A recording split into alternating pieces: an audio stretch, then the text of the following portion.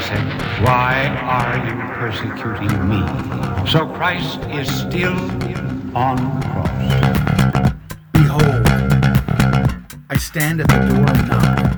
If anyone hears my voice and opens the door, I will come into him and eat with him, and he with me. You're listening to Behold the Man with your host, Joe McClain. I am anxious, Lord, and I wonder what I need to understand. The things that happen in my life, though I know you have a plan. You've foreseen my every action, thought you know my every move. You know the times I need you most, I don't always choose to turn to you.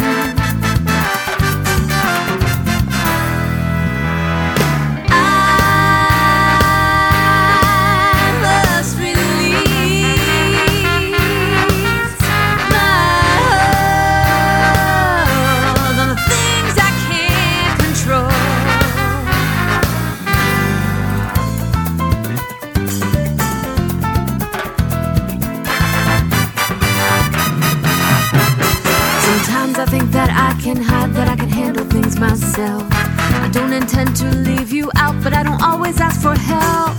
You are all-knowing, powerful, yet you call and wait on me. I give you access to my heart, make me an instrument of me.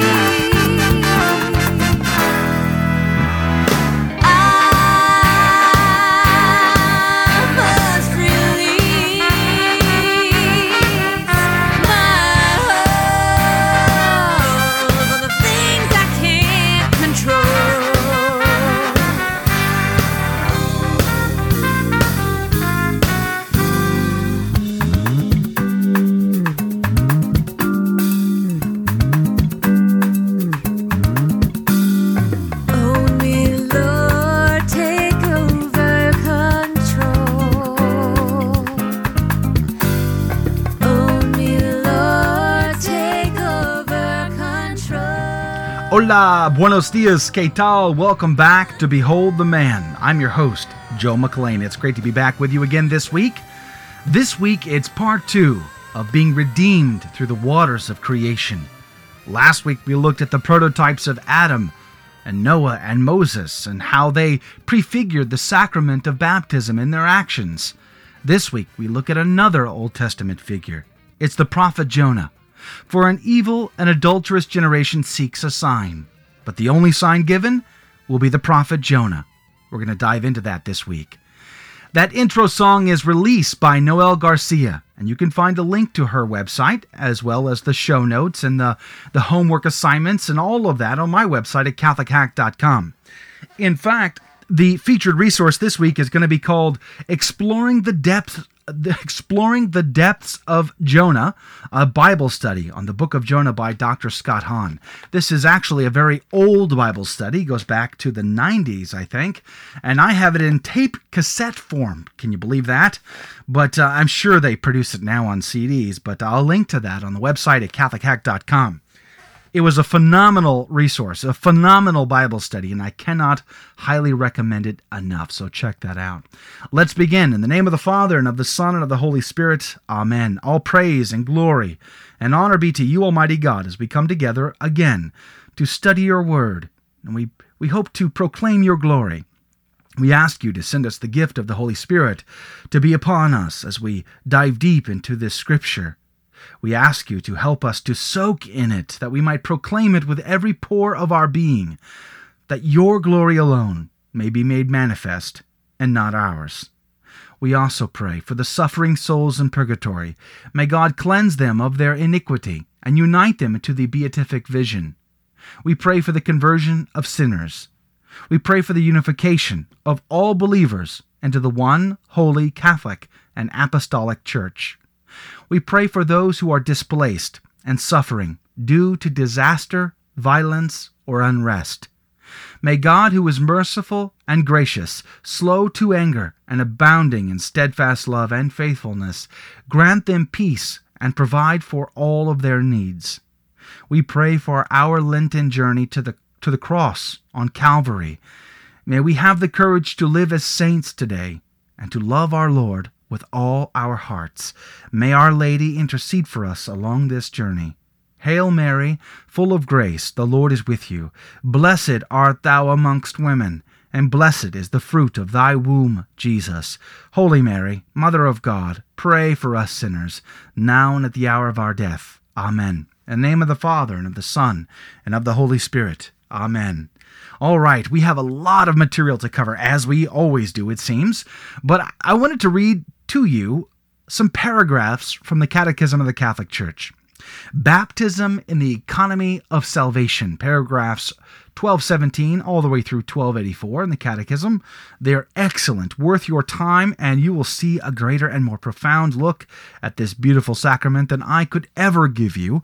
But these first few, paragraphs 1217 through 1222, actually go into the same material that you and I have been talking about. It's phenomenal.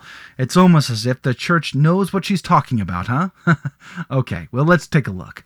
Paragraph 1217, quote, "In the liturgy of the Easter Vigil, during the blessing of the baptismal water, the Church solemnly commemorates the great events in salvation history that already prefigured the mystery of baptism. Father, you gave us grace through sacramental signs, which tell us of the wonders of your unseen power. In baptism, we use your gift of water, which you have made a rich symbol of the grace you give us in the sacrament."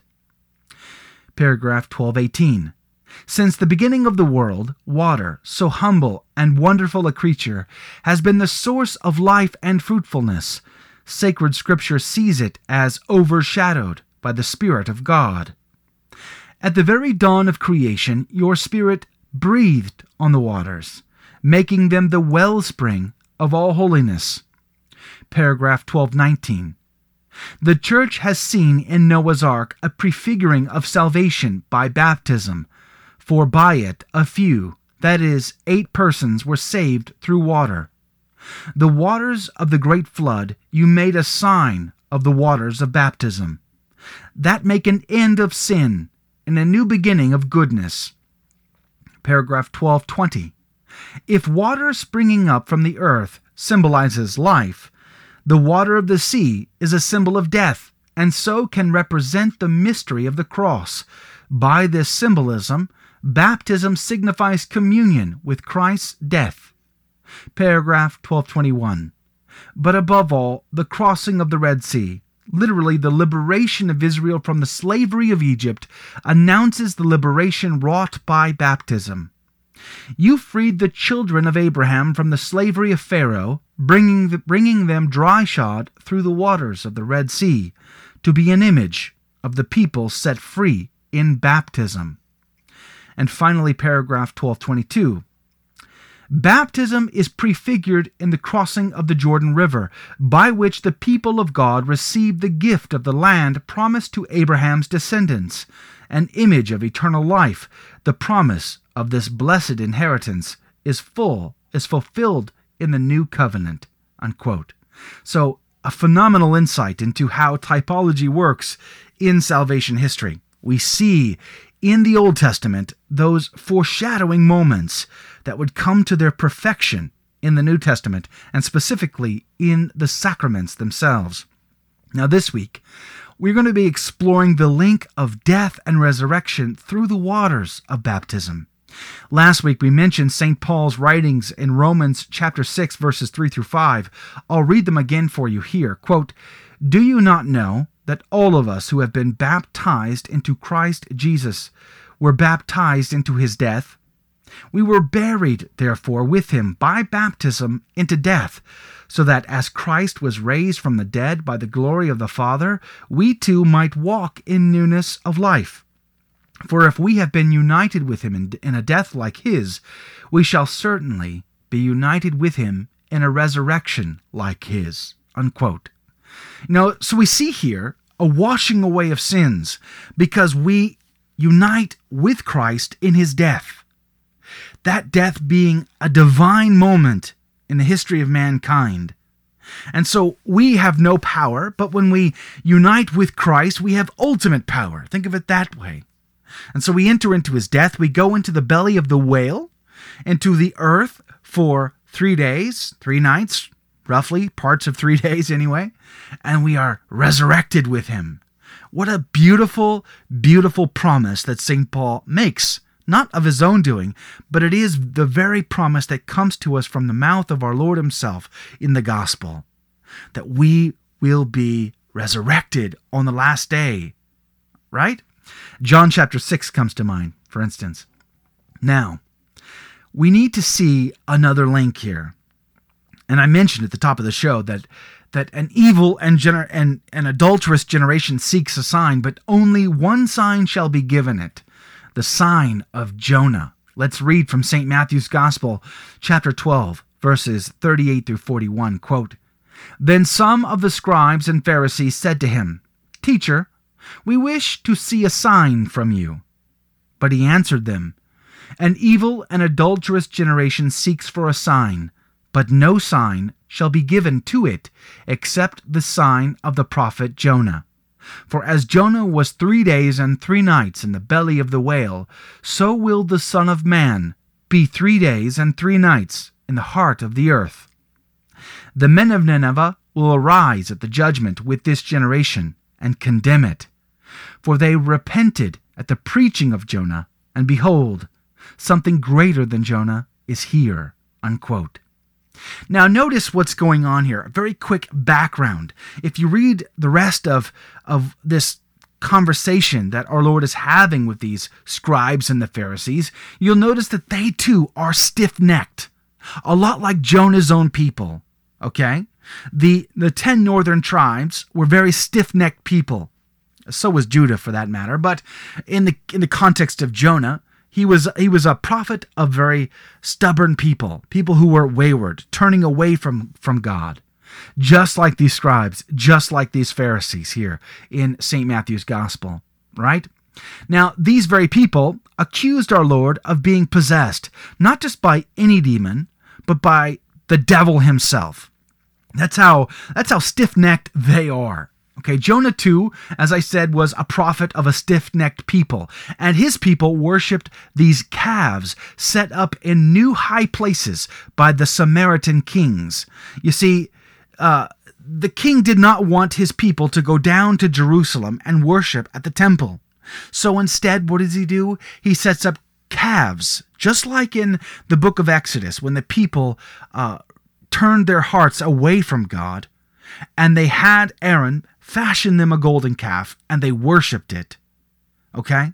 So we see the same thing happening all over again in the history of the people of Israel. When they broke off the 10 tribes from Judah, what happens?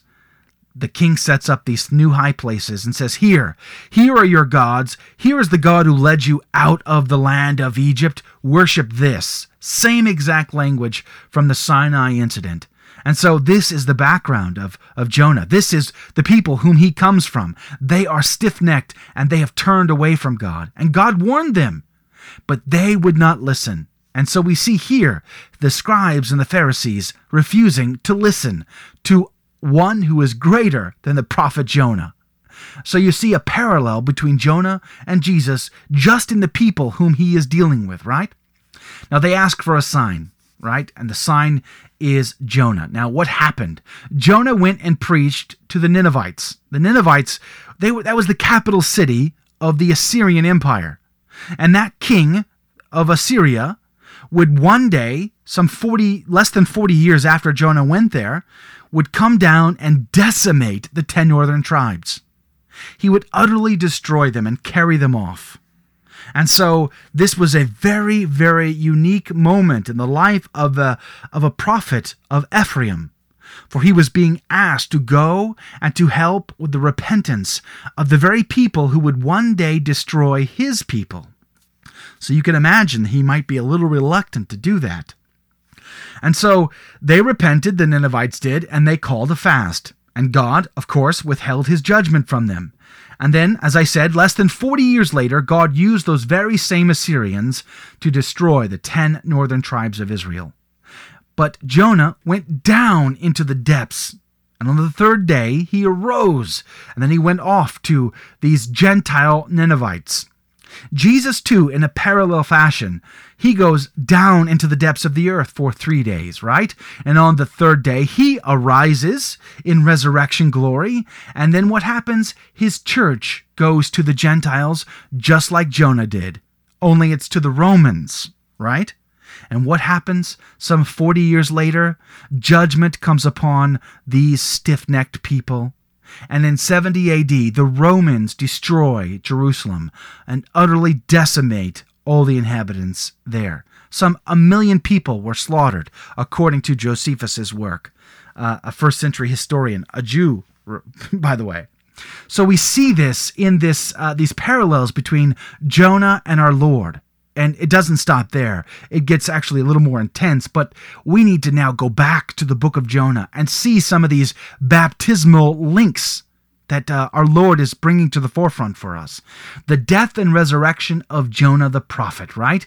Jonah is told by God to arise, to go to Nineveh, to warn them of coming destruction if they don't repent.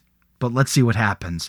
Chapter 1, verse 1 and 2, quote, "Now the word of the Lord came to Jonah, the son of Amittai, saying, Arise, go to Nineveh, the great city, and cry against it, for their wickedness has come up before me." Unquote. So he's told to arise and go and preach. But what does he actually do? That's the question. Does he arise or does he go some other direction? Chapter 1, verses 3. Or let's just read verse 3. "But Jonah rose to flee to Tarshish from the presence of the Lord. He went down to Joppa and found a ship going to Tarshish. So he paid the fare and went on board to go with them to Tarshish, away from the presence of the Lord." Wow. He goes down. He doesn't arise. He goes down. He runs from the Lord? I mean, what kind of prophet of God runs from the Lord? What is going on here that he does everything opposite of what God is asking him, right?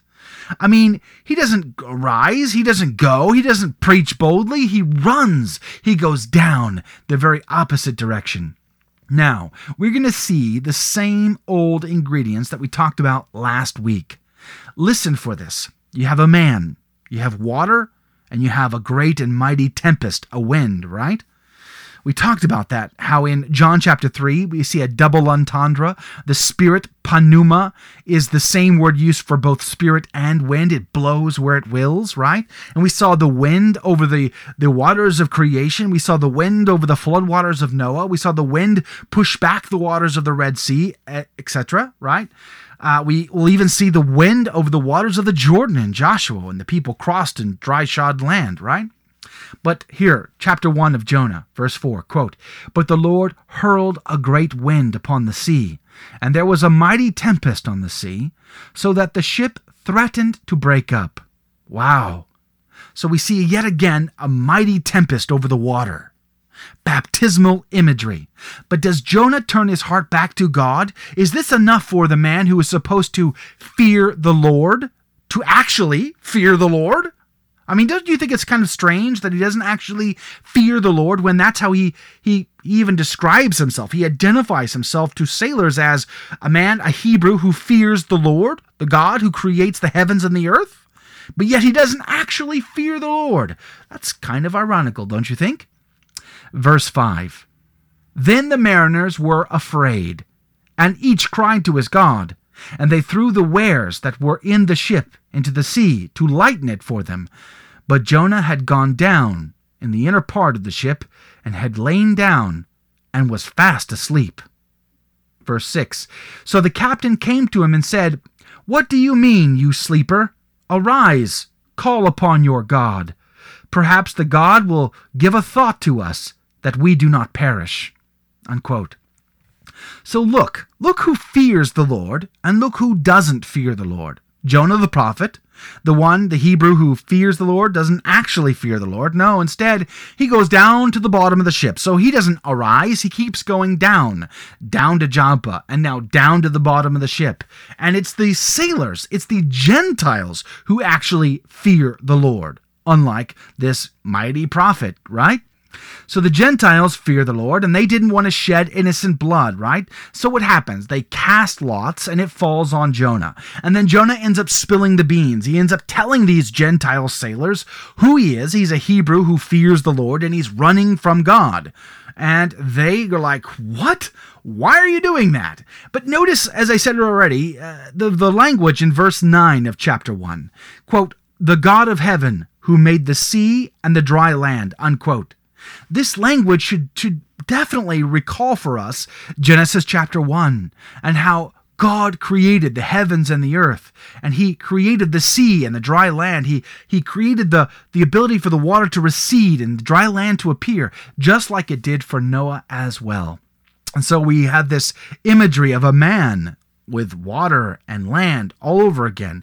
Are you thinking Adam? Are you thinking Noah? You should be. Are you thinking Moses? You should be, because it's all linked typologically, right? Notice also the sailors grow exceedingly afraid. If you read the rest of Jonah, you'll find out that Jonah doesn't grow exceedingly afraid. Instead, we're told that he grows exceedingly angry with God. Another ironic contrast between these Gentile sailors and a prophet of the Most High God, right? So what does Jonah do here? He begs to be thrown overboard. The Gentiles, they throw over all the wares, right? They throw all of this possession, the cargo, into the sea, and it doesn't do a lick of a difference for them. The sea is as raging as it ever was, right? So he begs to throw me in the sea, he says. But they don't want to do it. They don't want to shed innocent blood, right? Let's look at verse 14 through 17. Quote, therefore they cried to the Lord, the Gentiles did. We beseech thee, O Lord, let us not perish for this man's life, and lay not on us innocent blood, for thou, O Lord, hast done as it pleased thee. So they took up Jonah and threw him into the sea, and the sea ceased from its raging. Then the men feared the Lord exceedingly, and they offered a sacrifice to the Lord and made vows. And the Lord appointed a great fish to swallow up Jonah, and Jonah was in the belly of the fish 3 days and 3 nights. Unquote. So instead of arising, Jonah keeps going down to Joppa, down to the bottom of the boat, and now down to the depths of Sheol, to the depths of the sea, in the belly of this whale, right?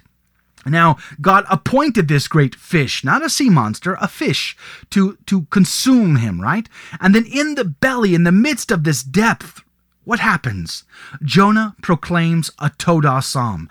This should also remind you of Psalm 22, the very psalm that our Lord quoted from on the cross. Again, another link, a typology, a foreshadowing for what would come. A true prophet, one greater than a prophet, our Lord and Savior Jesus Christ, who on the cross, before he enters into his Sheol, into his watery grave, into his the belly of the fish, if you want to call it that, he proclaims a Todah psalm too, just like this prophet does. Now, a Todah starts off in lamenting, right? But it ends with praise. Praise to God, right? Praise to the Almighty, that he would just tell the whole world, the whole congregation, of the mightiness of God. And then Jonah actually prays to live. You'll see later on that in chapter 4, he prays to die. Another ironical contrast. But notice in verse 6, the bars of Sheol will not prevail against him. That's Jonah chapter 2, verse 6, the bars of Sheol. This is a fantastic link to St. Matthew's Gospel, chapter 16, verse 18, quote, and I tell you, you are Peter, and on this rock I will build my church, and the powers of death, or other translations say the gates of Hades, shall not prevail against it. It's the same image in both Jonah and in Matthew. Our Lord is bringing that forward for a good reason. Now let's get back to Jonah chapter 2, verses 9 and 10. Quote, but I, with the voice of thanksgiving, will sacrifice to thee. What I have vowed I will pay. Deliverance belongs to the Lord. And the Lord spoke to the fish, and it vomited out Jonah upon dry land. Unquote. So you see, Jonah is resurrected after 3 days. Chapter 1, verse 17 says specifically that he was there for 3 days and 3 nights. Notice the same elements as we saw with Adam and with Noah. Man is placed on land, on dry land, right? Like Adam in the garden, like Noah on the mountain, like Christ at the right hand of the Father. We see this image, right?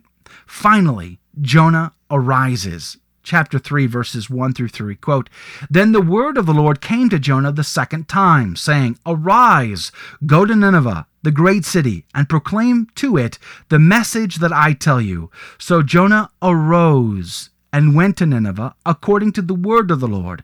Now Nineveh was an exceedingly great city, 3 days' journey in breadth," unquote. So, Finally, instead of going down, Jonah arises, and he finally goes and preaches, and he waits for the destruction of the Ninevites. They were his enemy. He wanted the Ninevites to be destroyed because there was numerous warnings from God to the prophets like Hosea that the 10 northern tribes, Ephraim, were going to the Ninevites. They were going to Assyria. They were going to be destroyed by the Assyrians.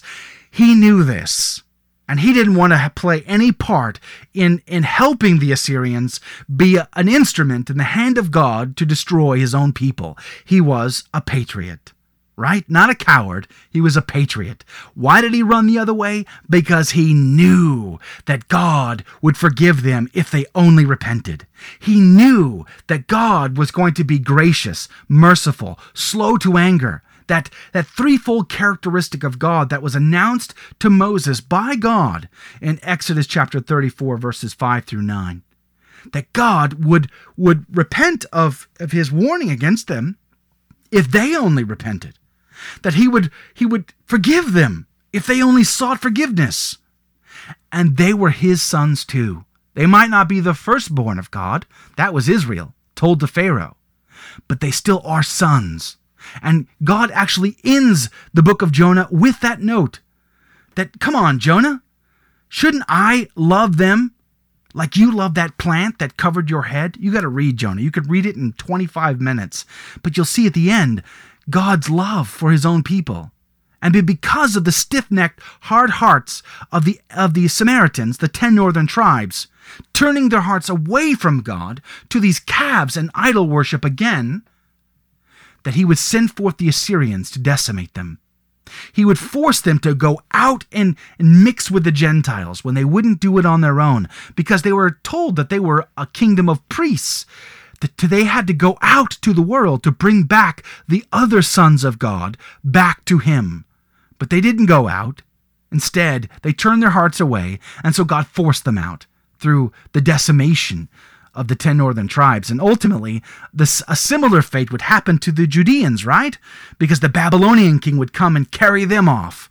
Only God's promise that the scepter would not depart from them from the end of Genesis never went away, because we do have a Davidic king today. It's Jesus Christ, right? But notice that Jesus is the new and greater Jonah. If you read Matthew chapter 8, verses 23 through 27, you'll see that our Lord is also asleep on a boat on a raging storm on water. And these disciples, sailors, if you will, are also exceedingly fearing the Lord, right? If you look at verse 26, Jesus, after being awoken by these disciples, says, quote, "And he said to them, Why are you afraid, O men of little faith? Then he arose and rebuked the winds and the sea, and there was a great calm. And the men marveled, saying, What sort of man is this, that even the winds and sea obey him?" Unquote. Notice the similarities between the two episodes. Both are on a ship. Both include a massive tempest. Both have frightened sailors. Both have prophets asleep on the boat. Both have sailors who beg for their lives to be saved. In both cases, the prophets act and the seas are calmed, and in both cases, the sailors marvel. Notice also that the Gentile sailors for Jonah, they cast lots. These sailors give thanks or Eucharist to God. These sailors offer a sacrifice to God. They act like priests. So what does that say if we're comparing and contrasting the story of Jonah to this episode in the gospel? If the Gentile sailors are priests, then what are the apostles in the boat with our Lord Jesus but priests themselves in the sacrament of baptism? May God richly bless you. From the Catholic Underground. Faith on Digital.